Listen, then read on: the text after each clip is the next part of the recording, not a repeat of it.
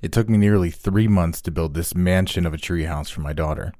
It had slides, swings, windows and doors, ladders and steps. It had it all. Shit, I even insulated it and had power outlets, heating and cooling. The monstrous structure was a beautiful mix between a full-fledged apartment and a McDonald's play place. I was incredibly proud of it, but I must say that it fully solidified the truth in her words whenever my wife told me that I sometimes way overdo things. Truth be told, it only made her more right since our daughter was only 4 years old. By the time I finished building the treehouse, there were only a few nice days left in the fall before snow hits, and my daughter only got those few days to play outside and in my creation. Even though I did install heating in it, my daughter wasn't a big fan of going outside to play in the snow unless we turned it into a big event to go sledding somewhere. That was slightly disappointing to me, but she was only 4, so I understood. When the snow melted and the temperature climbed again, she was out there playing in it almost constantly. This made me happy to see how excited she was with what I made for her. For about a week, it was even difficult to get her to come back inside to eat and sleep. There had been a couple of nights I had to go out there and drag her in the house for bath time and bed. It was times like these I was happy I had made the treehouse big enough and sturdy enough for me to venture up there. It was plenty big enough, that was for sure. I'd made the inside 12 feet by 16 feet with an 8-foot ceiling. I secretly had planned that size, so if for some reason my daughter didn't like it, I could just turn it into a cool sort of man cave. A month went by with her out there, spending nearly every waking moment playing either inside or on the swings and slide. Then one day in the middle of the afternoon, my daughter came screaming out of the treehouse and into the house. Daddy, I don't like it. Whoa, little one, what's wrong? I said as she barreled into my legs, nearly causing my knees to buckle. My treehouse, it's scary. Seriously? It's been your favorite place for months. Why is it all of a sudden scary? I asked with a little more annoyance in my voice than I intended. I saw a scary man in there. He was hurt, she said. What? What did you just say? Is there some... Just stay here, I commanded as I ran out the door and toward the treehouse. As my hand touched the doorknob at the top of the steps, my heart jumped for a second, and the thought of how dumb it was, charging inside with no real plan if there truly was someone in there. Still, I turned the handle and burst into the room of the treehouse. Nothing. Various toys and Barbies on the floor, a kiddie couch, and a couple of small beanbag chairs were the only things in the room. I'd like to say that I searched the place, but that was literally it. There wasn't much searching. It was all one big room, so search complete. I saw no man inside hurt or otherwise, save for myself. I walked back out the door and back into the house. As I walked through the back door, I found my daughter in the next room over, sitting patiently, watching the back door with her thumb in her mouth. Who is he? She said to me as soon as she saw me walk through the door. Who is who? I didn't see anyone out there. What did he look like? He's gone, she replied, completely ignoring my question and running past me back outside. What the fuck is happening? I thought to myself as I watched her climb the steps and enter the treehouse from the kitchen window. I mentioned the odd experience to my wife a little later that day. She seemed only slightly concerned, and we both chalked it up to her exceptional imagination. That night, as we sat around eating at the table, my wife began to ask our daughter about what had happened. Daddy told me you saw someone in your treehouse today.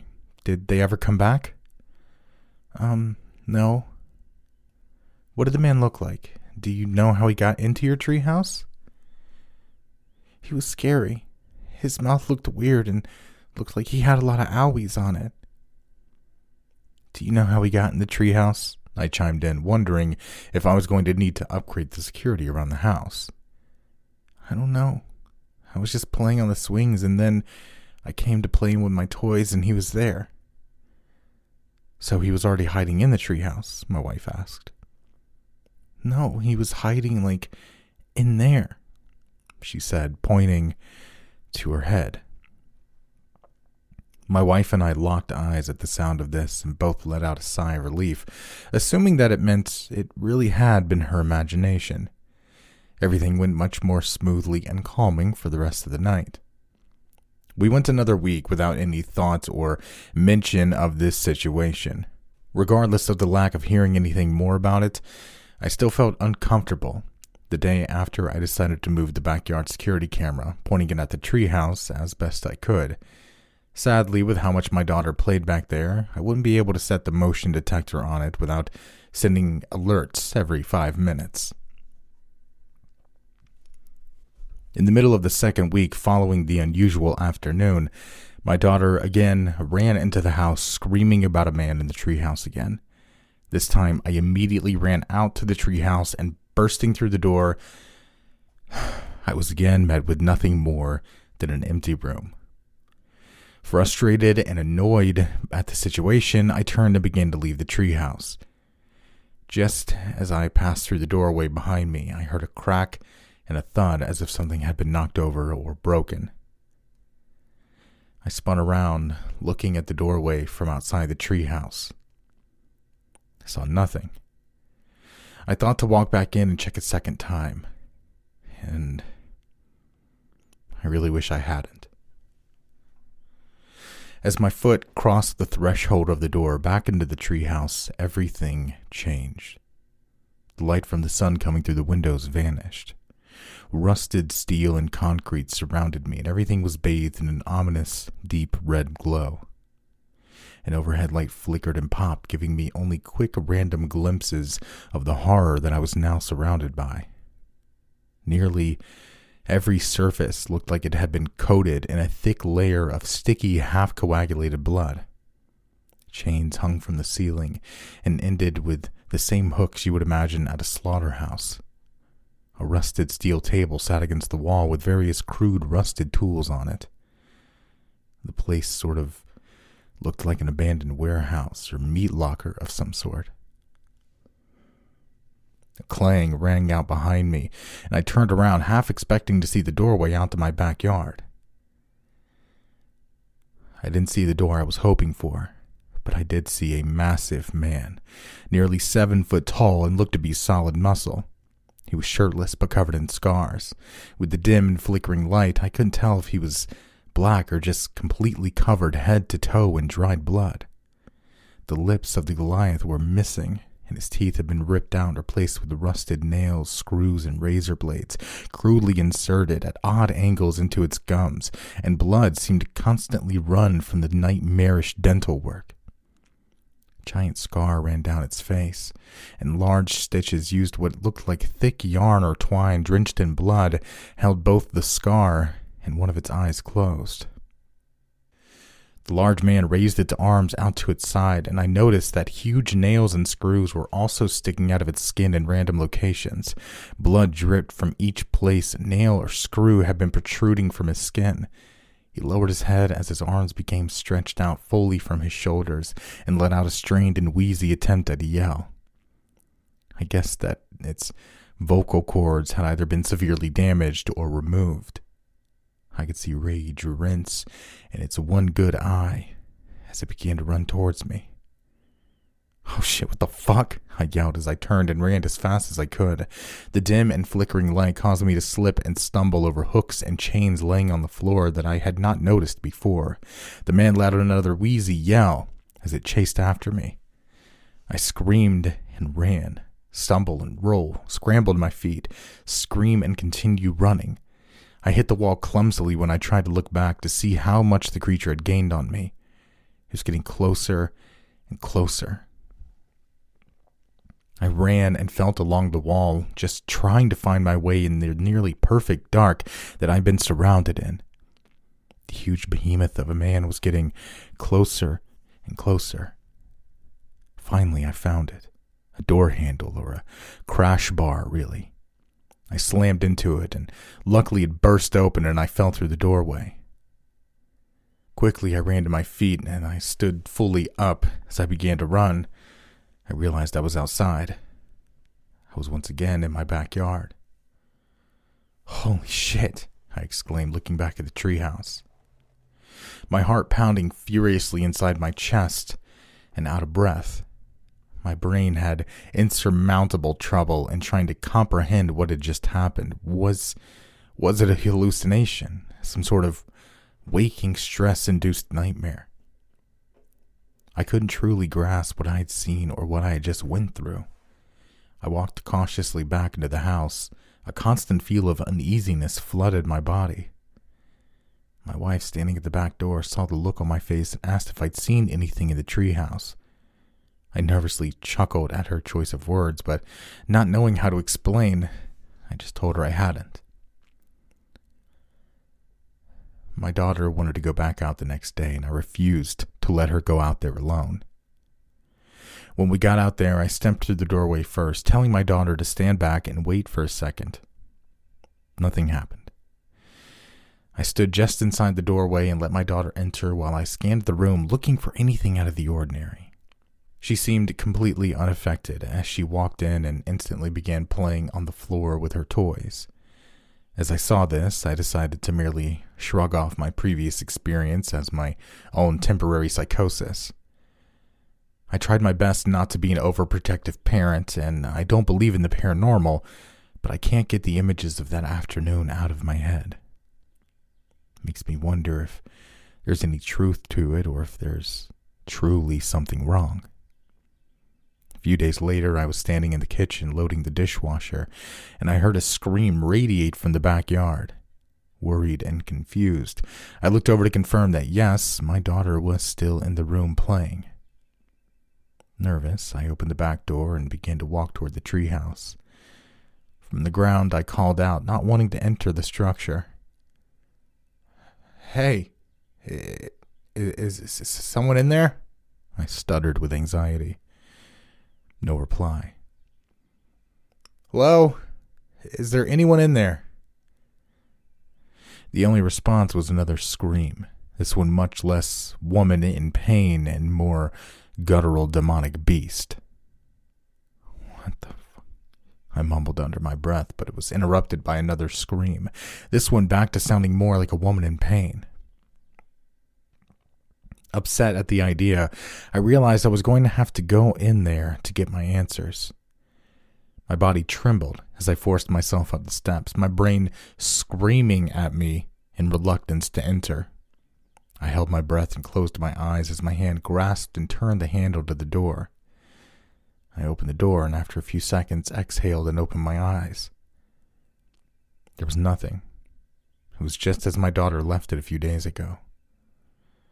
"Holy shit, I'm completely losing my mind," I said to myself as I stood there looking through the door into the essentially empty room. I really need to get my shit together. This is getting embarrassing.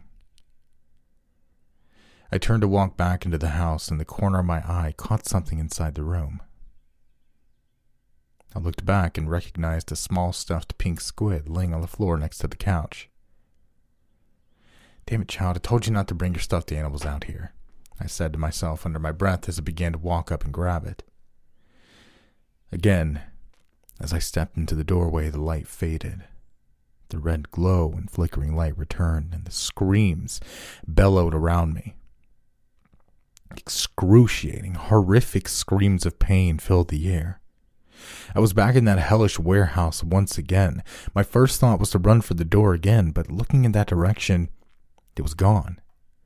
The place that held my escape was now nothing but a flat, blood-covered concrete wall.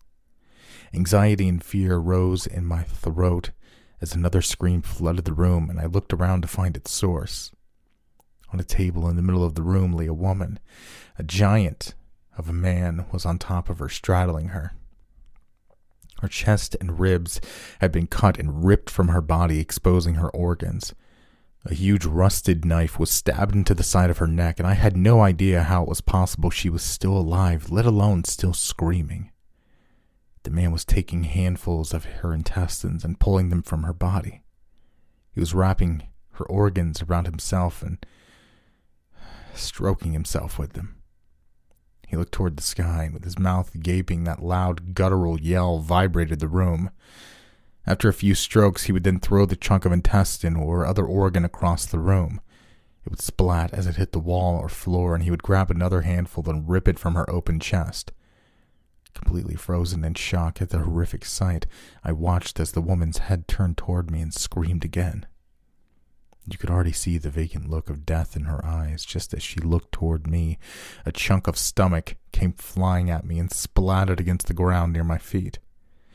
He grabbed her heart and ripped it from her chest, lifting her entire torso off the table before the arteries snapped and her lifeless body slammed back down.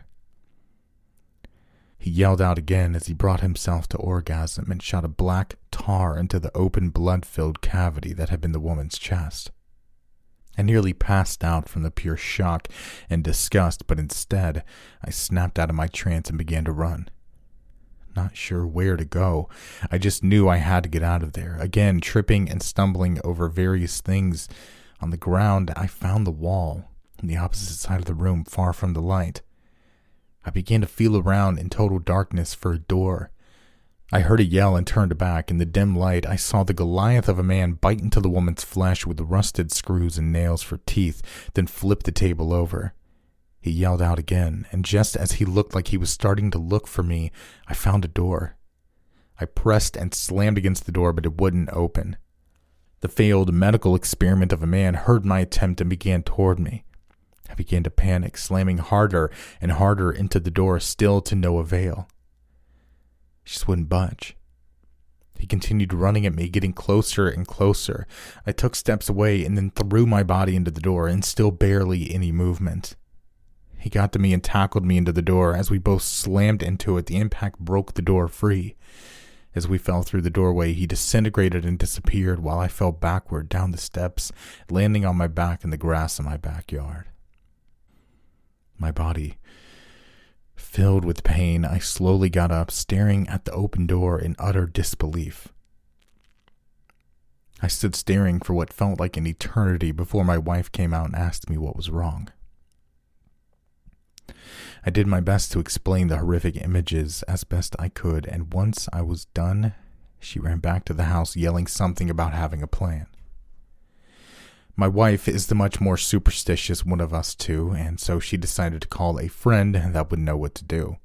I had no idea what truly was going on, so reluctantly I agreed to have this crystal-wielding hippie witch-doer show up at our house. A few days later, she showed up, and I showed up because after pulling into our driveway, she refused to get out of the car and just called my wife from the driveway. My wife put her phone on speaker so I could hear the conversation.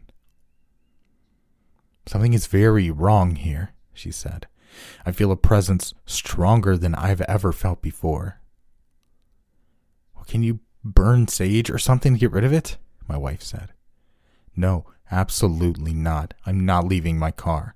I need to go, and you should get a hold of someone else to clear that evil spirit from your property," she replied.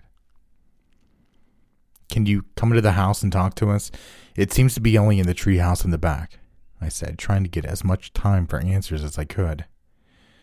"No, it's not. I'm sorry." That's all she said before the call ended and we watched her drive off away from our house. What was that supposed to mean? "What do we do now?" I asked my wife. "I don't know. That was the only person I could think of." "Well, at least there'll be no more playing in the treehouse, okay?" I responded. "Yeah, I'll look online for someone else to help," she said as she walked off toward the office. "Sure, I'm going to go block the door to the treehouse so she can't just wander up there," I said, walking toward the back door and motioning to upstairs where our daughter slept. Avoiding it altogether seemed to work well enough. I was disappointed at not being able to use what I had put so much work into, but it had been a month since we had any problems with it, so oh well. During that month, my wife had messaged and called numerous people she found on the internet, trying to get at least an explanation for what was happening in our backyard. All her effort hardly got any results. Most of the people never even responded. Some refused to help or even investigate, and the ones she got to come out to the house did the same as the First Lady. They either refused to come inside or just drove past without stopping at all. Finally, I'd had it with all of this and told myself it was all bullshit and there was nothing actually wrong. I went to the treehouse and unblocked the door, took a deep breath, and walked inside. Nothing. It was perfectly fine. A few spiders had made some impressive webs, but besides that, it was all fine. See, I fucking knew it, I yelled out. Just to prove to myself, I even walked over to the doorway and jumped back and forth across the threshold a few times with no effect. Hell yeah, I knew I was right. It was all in my head, I thought to myself as I walked back inside. It's fine. I told you it would be okay, I told my wife as I walked in. I then told her what I'd just done out there, and she did nothing but give me a concerned look. I really don't think that was a very good idea. What if you just pissed off whatever it was? She said. Oh, whatever, there's nothing out there. It was all in my head. I'll prove it, I replied overconfidently as I began to walk outside. When I got back out to the treehouse and up the steps to the door, I looked back at my wife standing, staring at me from the back porch. See? Nothing, I said just before walking through the door. As I stepped through, everything changed again. The darkness was back, and that haunting red glow that seemed to be coming from everywhere and nowhere at the same time. The chains with hooks draped down from the ceiling held decayed and naked bodies this time. A few of them swung back and forth as if someone had just run into them as they walked past. Every one of them had its chest torn open with their organs either missing or spilled out onto the floor. From the far side of the warehouse room, I heard a scream followed by the groans and yell of the massive demon of a man. Oh, fuck, I whispered to myself, realizing I'd seriously messed up. The smell of rot and decay was overwhelming, and I nearly threw up as I pushed past the bodies, making my way hopefully toward a wall and some sort of doorway out here. Each time I pushed against one of the hanging bodies, something would fall from them. Various body parts and organs fell out or broke off, hitting the floor with thuds and splats. The sound made me flinch every time. I made my way slowly through all the bodies for what seemed like an eternity before I came to an opening. I'd been traveling in the wrong direction, and it led me right to the beast. I could see it between two of the swinging corpses. Different this time. It looked as though it had grown at least a foot taller. Bigger in every aspect, including all the rusted nails and screws, seemed to have changed to the size of long, sharp railroad spikes. Its muscles, now completely oversized, bulged and dripped with blood from both of the various impaled spikes in his skin and from the splatter of his victims. His jaw had become more pronounced, and the rusted screws and razor blades he had in place of teeth were much bigger. He also now had large, rusted, metal-bloodied horns that looked like twisted rebar jetting from the top of his head. I caught the horrified look from the man laying naked on the table just before the beast grabbed his skin at the top of his chest and ripped it down and away from his body like tearing off a shirt. The beast looked toward the sky and dangled the skin over his face, letting the blood drip all over him before dropping the skin into his mouth and swallowing it whole. The man on the table began to scream in pain, but his cries were cut short as the beast leaned down and bit into the man's throat. Somehow, still alive and alert, all the man could do was sputter blood from the gasping wound where his throat used to be. My heart felt like it was going to burst through my chest. It was beating so hard and fast. I couldn't have held my eyes open any wider in terror. All I wanted to do was look away and run, but the horror of what I was seeing rooted me to the spot, and I felt paralyzed. The beast roared in the man's face and began to bellow a deep and haunting sound I can only describe as some sort of demonic laugh. It got louder as it again looked toward the sky, and after a few seconds, it suddenly snapped its head back down and ripped both of the arms from the man's body at once, sending arcs of blood flying through the air. It threw one arm off into the darkness and took a huge bite out of the other before also throwing it away. The man, now having no way to make noise, just sputtered more blood from his throat in response to the pain. I watched in shock, knowing I really needed to get the fuck out of there, as the beast leaned in and seemed to study the man's face.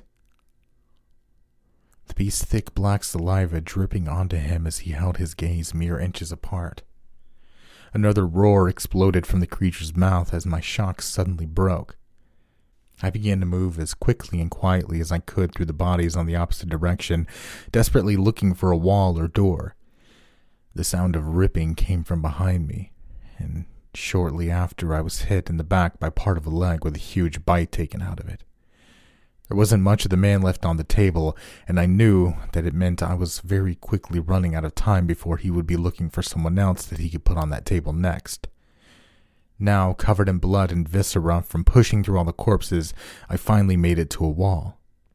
Sadly, I found no door and began to run down the wall. My fingers slid along, hoping to feel a door.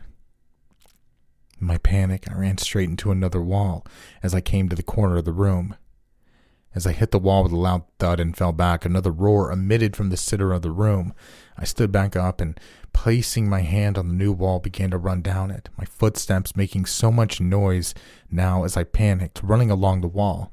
I heard chains begin to swing, and I knew the beast was on the move. Shit, I mumbled to myself as I ran. I smashed face first into another wall, another corner, and still no door. Standing back up again, I turned and made my way down the third wall. My face and body hurt so badly from slamming into walls without even slowing down. As I ached, I ran my fingers still sliding across the wall. I felt the wall shake and a roar erupted through the air. The beast must have just slammed into the same wall I was running along. Not thinking it was even possible, my panic rose even higher. And then I felt it. A door frame. I stopped suddenly and felt all around it. It was another crash bar handle, and I stepped back and kicked it with all the might at the bar. My heart racing as I began to just barely make it out of the red glow, bodies on chains swinging as something was tossing them aside as it came directly for me. I kicked at the crash bar a third time, and the door flew open as if someone had opened it from the other side before my foot made contact. The force of my foot caused me to fall forward through the suddenly open doorway, and I came tumbling down the treehouse landing on the grass. My wife let out a scream as I came out flying through the doorway and ran to me as I hit the ground at the bottom of the steps. What the fuck happened? Why are you covered in blood? Are you okay? Should I call an ambulance? I looked down at my body and she was right. I was still covered in all the blood and guts I'd picked up, pushing through all the hanging bodies. Fuck this, I exclaimed as my wife helped me to my feet and I hobbled off to the garage. My wife stood at the bottom of the steps, staring up at the door to the treehouse as I came back from the garage carrying a gas can. I told my wife to move out of the way and grab a lighter as I started pouring gasoline all over the treehouse as best I could without stepping inside again. I poured half of the can everywhere I could reach, and threw the other half, can and all, through the doorway and into the treehouse. Still not really knowing what was going on, my wife stood on the grass holding a box of matches, and as I returned to her side, I took them out of her hand. I struck one match and dropped it back into the box. The rest of the matches lit up as I threw it upon the steps next to the door. We stood next to each other and watched as the treehouse quickly turned into a raging fireball. It was nearly just a pile of ash and scorched earth before the fire department was called and showed up. When they did arrive, I held them back, making sure there would be nothing left of the treehouse. That was nearly a year ago. Grass has grown back over the charred spot in the yard where the treehouse once stood. The fire marshal had lots of questions about what happened, but I just told him I must have put in some bad wiring that caused the fire. I don't think anyone would have believed me if I told them really what happened and why I did it. It's been peaceful around the house since that all went down, but my daughter came running up to me a few minutes ago. She was yelling about a scary man in her toy room. I'll buy her new toys, but I'm going to call the moving company. We are leaving.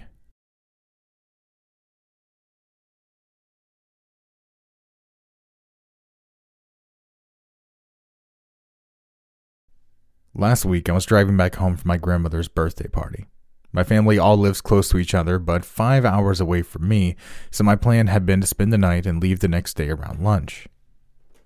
But then I got into a big fight with my brother. The worst we've ever had. My parents took his side like they always do, and I decided I needed to go ahead and go. It was at about 10 at night when I left their house, and by midnight I was starting to regret my decision. It was so far to drive that late, and I was already really tired.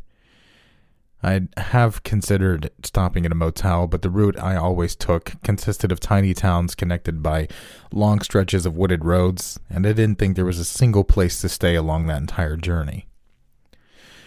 I was on the longest, darkest part of the drive, a stretch of nearly 100 miles without any real signs of people other than the occasional farmhouse or closed country store.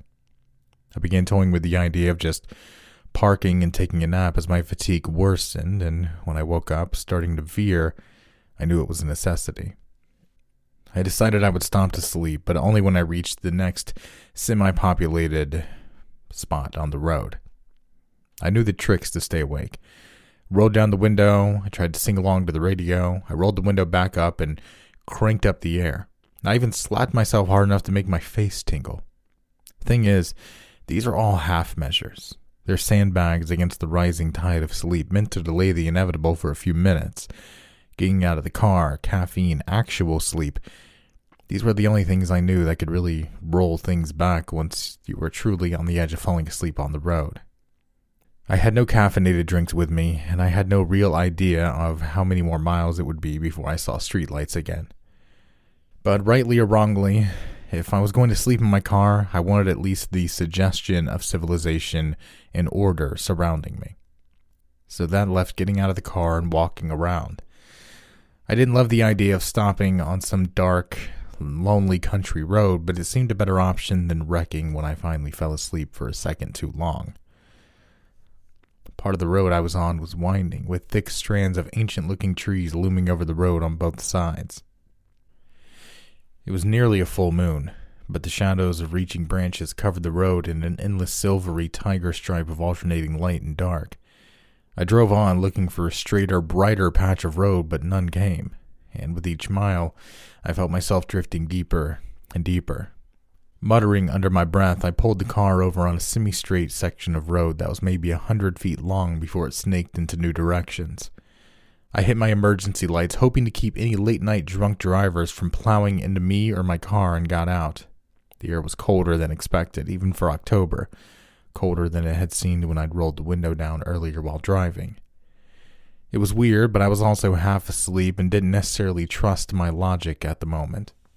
I moved in front of my car and began walking in a circle within the glow of my headlights before transitioning into jumping jacks. I knew I looked stupid, but at a glance at my surroundings, it made it clear that there was no one around. Aside from my car's light, the only source of illumination was from the intermittent glow of the moonlight from above the rustling trees. The only sounds, aside from those shivering leaves, was the low purr of my car's engine and my own puffing breaths as I went through my midnight calisthenics routine. But then I heard something else. I stopped at the noise and listened, but there was nothing. After a few seconds, I decided it was my imagination and was about to head back to the car when I heard it again. It was whistling. Not the cry of some bird, but the high, clear notes of some unfamiliar tune. My skin began to prickle as a low buzz of fear joined the music in my ears. It went on for at least 10 seconds this time before stopping, and it was enough to tell me it wasn't a recording or some scrap from a distant radio carried to me from a tide of nighttime air. No. Someone or something was whistling a song in the dark, and they were close. Trying to keep myself from breaking into a panicked run, I went back to my car and pulled the handle. The door was locked. I had locked it as a precaution when I got out because I had the image of someone sneaking into the back seat while I was outside with my back turned. The irony wasn't lost on me now, but my main focus was getting out my key and unlocking the door. I fumbled desperately in my pocket as the whistling started up again for a few moments, much closer this time. It seemed like a different part of the same song, though I couldn't say for sure. I yanked the keys from my pocket and started jabbing it shakily at the lock when I heard my car's engine shudder to a stop. A small whine of terror escaped me as I tried to find the lock, this time successfully. Turning the key, I froze as the whistling began a third time, now directly behind me. I could smell something now, a mixture of several strong smells, like something was mixing cinnamon, garlic, and rotten eggs in a hot skillet. I gagged slightly and was readying myself to try and yank the door open when the whistling stopped again. The smell grew stronger, and then I felt a small burning kiss on the back of my neck. The next few seconds were a panicked blur. I yanked open the door and got in, slamming it shut without daring to look to see what might be looking in at me. Locking the doors with one hand, I crinked to the car with the other. I almost cried with relief as it came back immediately. I thought I heard a light scratching at my window as I threw the car into drive and sped off into the night. I had no trouble with drowsiness the rest of my drive home, and it wasn't until the next evening that I finally fell into an exhausted sleep. I don't have any explanation for what happened out on the road, and as the days have passed, I found myself rationalizing it more and more as some kind of waking dream or false memory brought on to me by brief moments of sleep as I drove home that night. But then last night, I woke up to a terrible smell in my room. It smelled of garlic and cinnamon and sulfur. I sat up in my bed, my eyes wide and my heart hammering as I stared into the dark. And then I heard it. The whistling. And it was coming from underneath my bed. I bolted from the room in my house, running next door in my underwear and hammering onto the neighbor's door until they warily agreed to call the police. When the officers came, they found nothing. No signs of a break-in or anything stolen. No trace of any intruder was ever there. And for the most part, they were right. When I returned home in the early hours of the morning, I did my own search for signs that some person had been there, and at first I saw nothing out of the ordinary. But then I looked more closely under the bed. There was a minuscule amount of dirt there, strange, greenish-gray dirt unlike any I'd ever seen. And mixed with the dirt is what looked like small patches of dried skin, as though something was molting.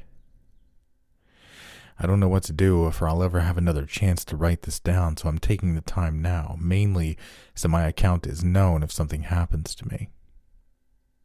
I don't know what this thing is, but I feel sure it will find me again soon. The thought of that terrifies me, but it's not the worst part. See, the more I think about it, the more certain I am that every time it whistles, it's a different part of the same song. Almost as though it wants or needs me to hear the entire thing. Since I realized that, a single question has been haunting me. It casts its shadow over everything else, like the twisted, reaching branches of an ancient tree darkening some lonesome midnight road. What will it do when it finishes the song?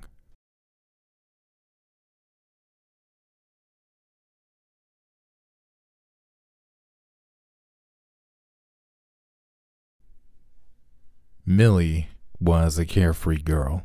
She'd run, play, and laugh so much more than the other kids. While the boundless energy of even the most energetic kids ran on fumes, she would still be bouncing off the walls, begging to play more.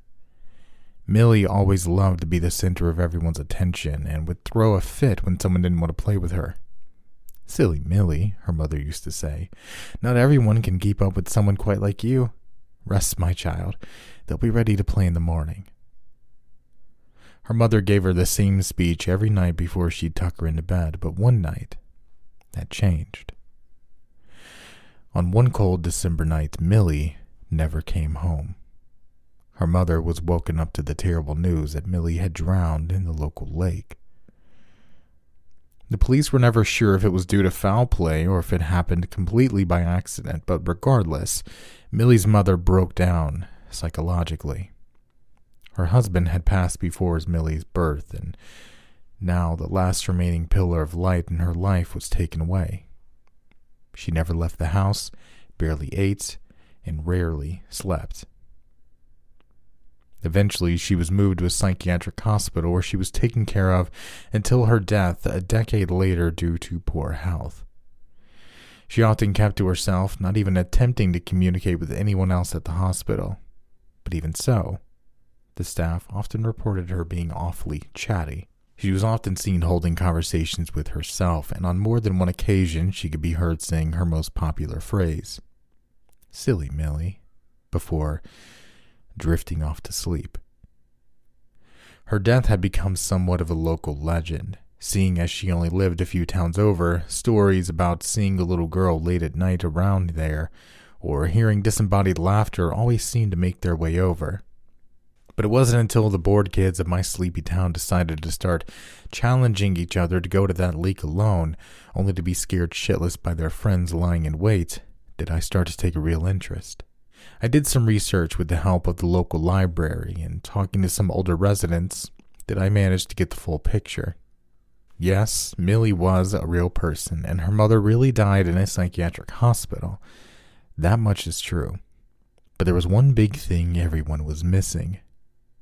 Millie's death was never thoroughly investigated. In fact, even though privately the police conveyed that it was definitely possible she was killed, in public they chalked it up to accidental drowning and never went back.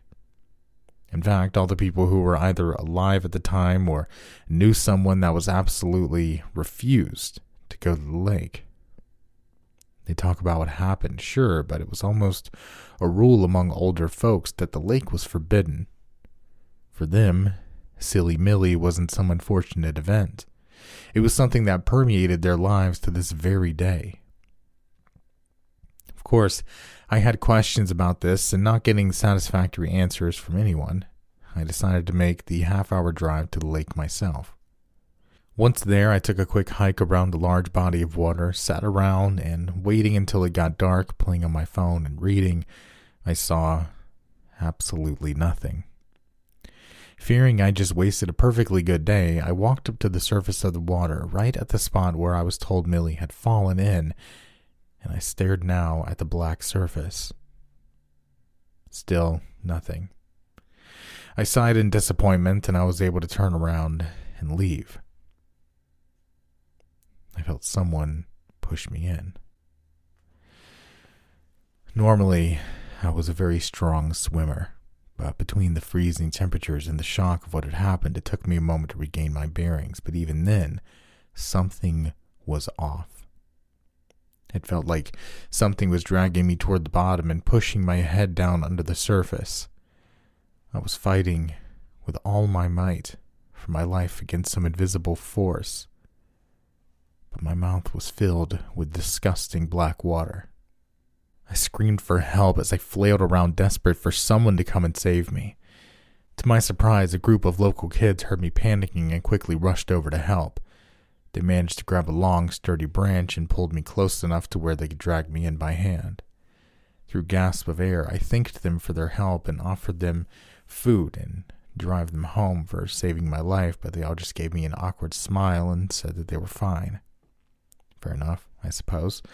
I'd be freaked out by a random guy screaming for help in a lake at night, too. I made it home safe afterward, put my clothes in the wash, threw my now waterlogged phone into a bowl of rice, showered, and then went straight to bed, feeling like my curiosity of Millie's life and death wasn't worth the trouble. However, my imagination seemed to have other ideas. That night, I had horrible nightmares about the lake. I saw so many people drowning, I could hear the blood-curdling cries for help, and there was nothing I could do about it. I couldn't reach out and call for help because I was standing at the bottom of the lake, unable to move. I looked to my left, and I saw a girl watching the scene as I was. She then turned her head toward me and gave me a warm smile. "I like watching them drown," she said. "It means I get a new person to play with." She paused, and her warm smile disappeared, turning into a look of frustration. "I really wanted to play with you, but you didn't want to play with me. Do you not like me?"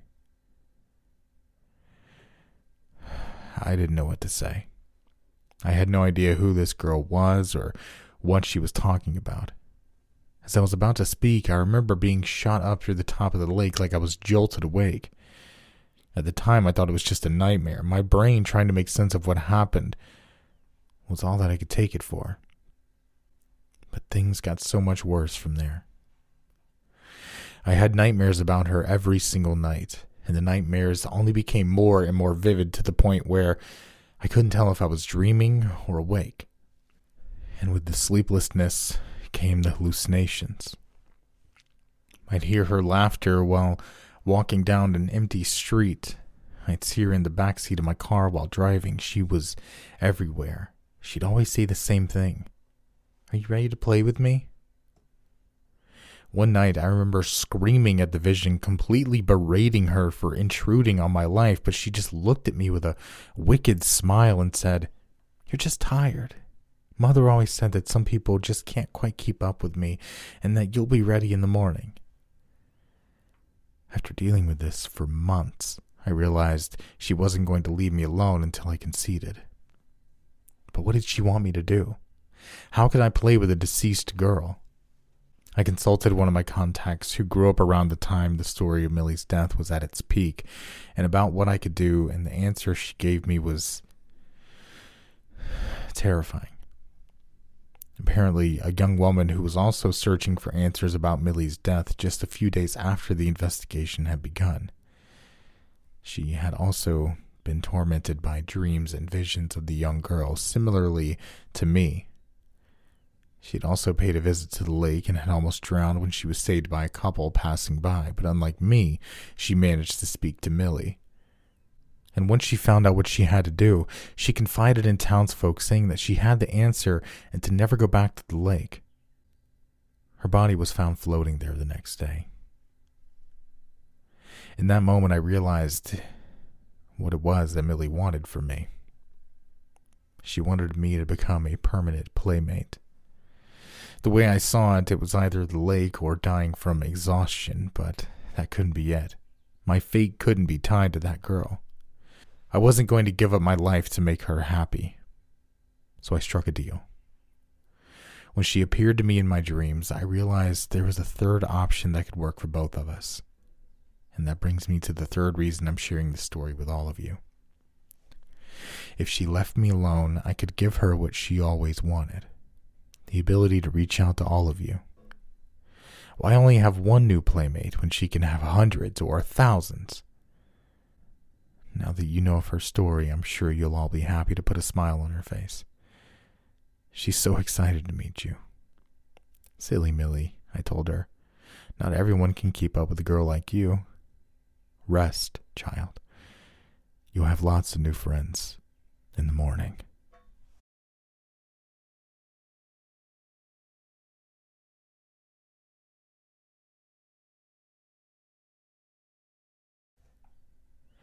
Unexplained phenomenon is a staple in human culture. Strange goings-ons, paranormal in nature, are prominent in our lives in one form or another. You may not think about them all that often, but there's always a piece in the news or a crazy story from a friend or passerby that makes you recall such strangeness. No matter how many times you forget about the subject, there will always be a moment that drags the notion back to the surface of your memory. For several years, I'd forgotten all about the monster living in my mom's pantry. I'd forgotten all about it, that is, until now. I was 10 years old when I first became aware of the monster's presence. It was a normal evening at home. My mother and I awaited my father's arrival, and I helped her with her dinner preparations. I look back on these memories fondly. I loved cooking with my mom, and I was overjoyed whenever my father came home from work. I had what some would consider a picture-perfect childhood, save for one peculiarity. The thing that resided in the pantry would audibly reveal itself that very night. While cutting up vegetables for my mom's famous barley soup, I heard a scratching at the pantry door. Startled, I jumped, nearly cutting off one of my fingers in the process. My mom looked over at the pantry, then to me with a concerned smile. I looked to her for answers, utterly baffled by the noise. Here it goes again, that scratching at the pantry door. "What is it, Mom?" I asked. "I'm not sure, sweetie, but it's been there ever since we moved in. Sometimes it scratches at the door, other times it will knock the food off the pantry shelves. Some nights it doesn't make a sound at all." There was no comfort derived from her explanation. I was still frightened, and my mother noticed this. "It's nothing to be scared of, honey." "Is it something bad?" I asked. No, of course not. Just then, the scratching recommenced. I jumped a second time. My mother then walked over to the pantry door. Here, look. She opened it up as the scratching continued. Once the door was completely ajar, the sound ceased. See, sweetie, there's nothing to be worried about. Despite my mother's comforting words, my 10-year-old heart couldn't help but race with fear. In the coming years, I continued to help her cook, but I never once set foot back into that pantry, convinced that the thing living there was a monster out to get me. This fear was kept alive by the scratching that would interrupt otherwise happy moments. I ignored it the best I could, but sometimes I'd have to leave the kitchen. Eventually, the sounds stopped altogether. It's now been many years since then, and both my parents have passed away. In their wills, I was left everything, including my childhood home. It took me a while to come to terms with their deaths and move back in, but I eventually accepted the situation and embraced the living space where I grew up. It was the little memories sprinkled throughout the house that helped me cope. Sometimes I would walk into the living room and see my dad sitting in his chair, smoking a cigar and watching his favorite sitcom. At other points, I would see my mother in the kitchen making us dinner. These corporeal fragments of a time long since past kept me going. After a while, the house felt like home again. Until one day. I had just arrived home from work when it happened. I sat down on my dad's favorite chair and flipped on the TV to unwind. Something crossed my mind. Minus the tobacco, I'd actually become my father. This thought put a smile on my face as I reclined in the chair to relax. Relaxation never came, though, as an all-too-familiar scratching sound emanated from the nearby pantry. My smile quickly vanished. I jumped up and ran to the kitchen to investigate. The scratching continued and increased in volume. I stared at the door, hoping an answer would jump out at me, but also hoping whatever was inside wouldn't do the same. Without many options at my disposal, I was forced to open it. Much to my anticipation, the noise ceased, and I found nothing behind the door but some empty shelves and an old broom. This was the same thing that happened when my mother opened the door many years ago. I was no longer a frightened child, but the sound's return was still unnerving. At least it was at first. After a while, it became nothing more than a bothersome fixture in my otherwise normal days. Whenever I came home from work, woke up in the middle of the night, or sat down to watch television, that terrible scratching would invade my ear space, not stopping until I opened the damn pantry door. This routine continued for over a year. One night, however, everything changed.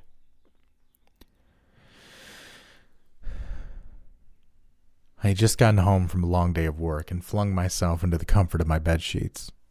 I wanted more than anything to drift off into a peaceful slumber, hoping the day's troubles would melt away into the form of happy dreams and restful sleep. Unfortunately for me, the moment my head hit the pillow, the scratching started up once more.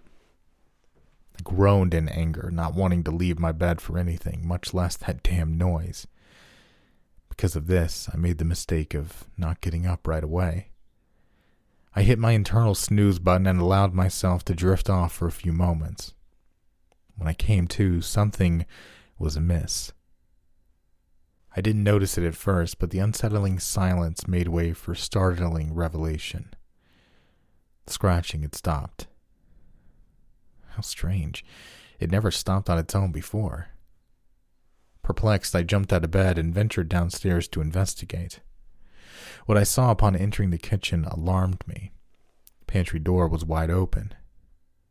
It can't be. It was definitely closed when I got home earlier. Turning the light on revealed the usual empty shelves.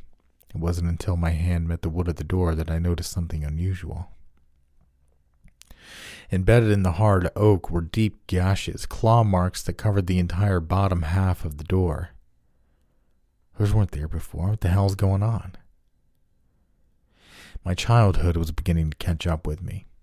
Memories of the pantry came bursting through the floodgates, the scratches, the nightmares, the fear. But I wasn't a child this time, and I wasn't going to let a little superstition get the better of me.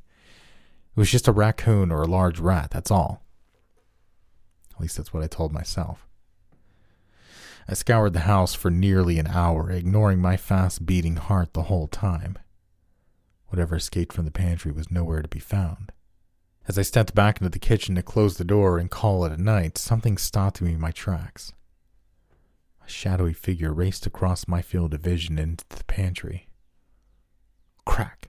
The pantry door shut on its own, shaking the walls around it. A bone-chilling vibration reverberated throughout the entire house in an instant, and was then followed by an eerily dead silence. My heart sank to my bowels. I was officially rattled. Running on pure instinct, I grabbed the heaviest things I could find and piled them in front of the door, including my dad's old chair. Once satisfied with my blockade, I raced upstairs, locked my bedroom door, and jumped underneath the sheets. I was a kid again, scared shitless of the monster living in my mom's pantry. After the fear and adrenaline tapered off, I managed to get a little bit of rest. My late-night adventure had come to an end. I woke up the next morning in denial, a defense mechanism of a mind bruised by fear. Pretending nothing happened the previous night, I went about my morning routine as normal. After breakfast, I was able to walk right past the pile of crap in front of the pantry without flinching. I even ignored the scratch marks on the front door as I left for work. Everything was fine. There was no monster, no supernatural entity taking over my home. That was absurd. It was just a raccoon, a very large raccoon. The lies only lasted for so long. Driving away, the terror set back in, sending me into a desperate frenzy of distress and unease. Though distracted by my strange predicament, I managed to make it work in one piece. Work brought me no solace. All I could think about was what awaited me at home. I was on edge, and my boss noticed this. He asked if I needed to leave early and get some rest, and I practically shouted the word no at him, begging him to let me stay. I wanted to be away from that house as long as I could, though, confused by my unorthodox behavior, my boss obliged. I might have been able to stay at work, but I had to clock out eventually. The day went by far too quickly, and before I knew it, I was back home, sitting in my driveway, dreading even the thought of opening the front door. Because of this, I sat in my car for a while, attempting to come up with a plan of action. What do I do now? Who can I tell? Where will I stay? Questions whirled around my tired mind until I shut my eyes and took a deep breath to relax. The weariness caught up in this moment, causing me to drift into a stress-induced coma of sorts. I woke up a few hours later to the terrifying scratch marks on my driver's side window. That was the last straw. That's it, I proclaimed out loud. I wasn't going to let this thing control my life, and I certainly wasn't going to let it drive me out of my own home. This is where I grew up, where I spent my childhood with my mother and father. They were still with me, the recollections scattered throughout the house, reminding me of who they were and the impact they'd had on my life.